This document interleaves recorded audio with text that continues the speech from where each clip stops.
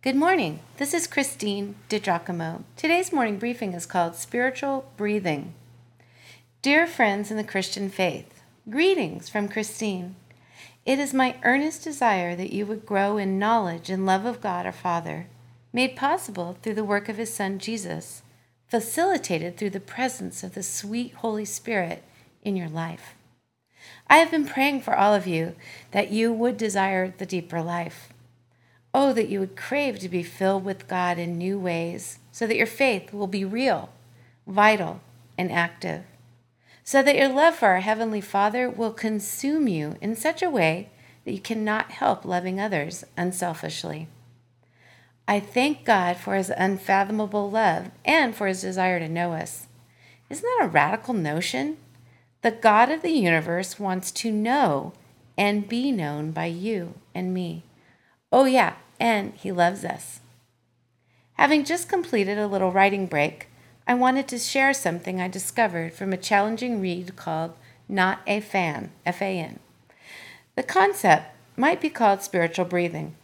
The basic idea is that you live with a moment-by-moment awareness of the Holy Spirit, and walking in the Spirit becomes as natural, as habitual as breathing. It's just part of who you are. Here's how it works. The moment you become aware of sin in your life, you exhale. When you exhale, you breathe out and repent of your sin.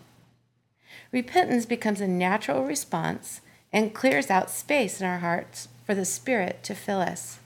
So the moment you are prideful, jealous, lustful, harsh, selfish, impatient, or I don't know, what are the thoughts in your mind, your heart?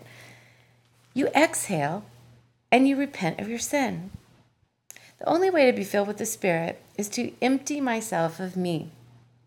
When I empty me of me, it provides space. It gives room for the Holy Spirit to fill me.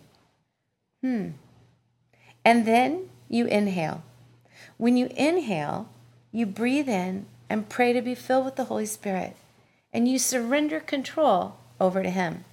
So, very simply, let's just say that again. The moment you become aware of sin in your life, you exhale. When you exhale, you breathe out and repent of your sin. That's the first part. The second part is then you inhale. You breathe in and pray to be filled with the Holy Spirit, and you surrender control over your life, over your day, to Him. That's it. As you practice spiritual breathing, it teaches you to keep in step with the Holy Spirit. Now that is good. That is very good indeed. Amen. This week, my dear ones, we will peek over the shoulder of Paul's secretary to read what Paul had to say in his letter to the church at Philippi. We call the book Philippians. It will be very inspiring. I pray that you will be filled to overflowing with the Spirit, ready to feast on His life-sustaining word. Until the morrow, may the grace of our Lord surround each of you. May the peace of our Lord Jesus reign in your heart. Christine. Let me ask you a question. Did you notice that what I just shared with you was in the format of a personal letter?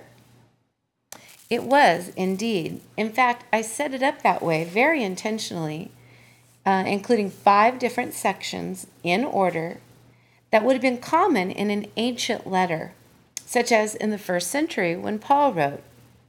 Here's the thing, almost all of Paul's letters have the exact same section.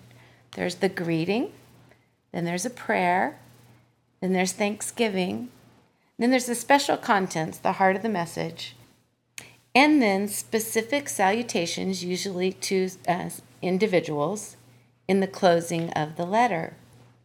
We will note that Philippians is formed just the same way by Paul. It's a letter, it's personal, and also happens to be filled with things that are so applicable to us as Christians today.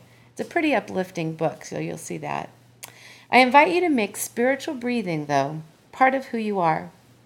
If you do so, you are following Paul's mandate to the church at Corinth when he admonished them to take every thought captive, rather than letting the world around them, or in this case, the world around us, to mold the patterns of our heart and mind.